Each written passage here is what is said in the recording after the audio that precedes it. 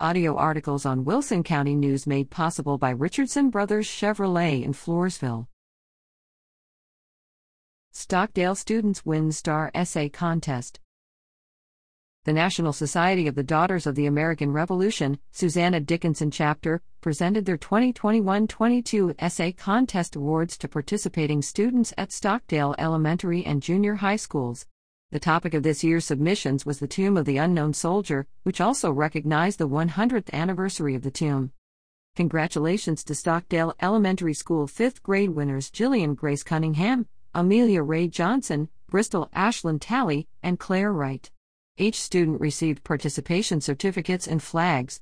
Claire was named chapter winner, as was Stockdale Junior High School 8th grader Brianna Tomerlin. Both students were awarded a flag, winner's certificate, DAR medal, and cash award.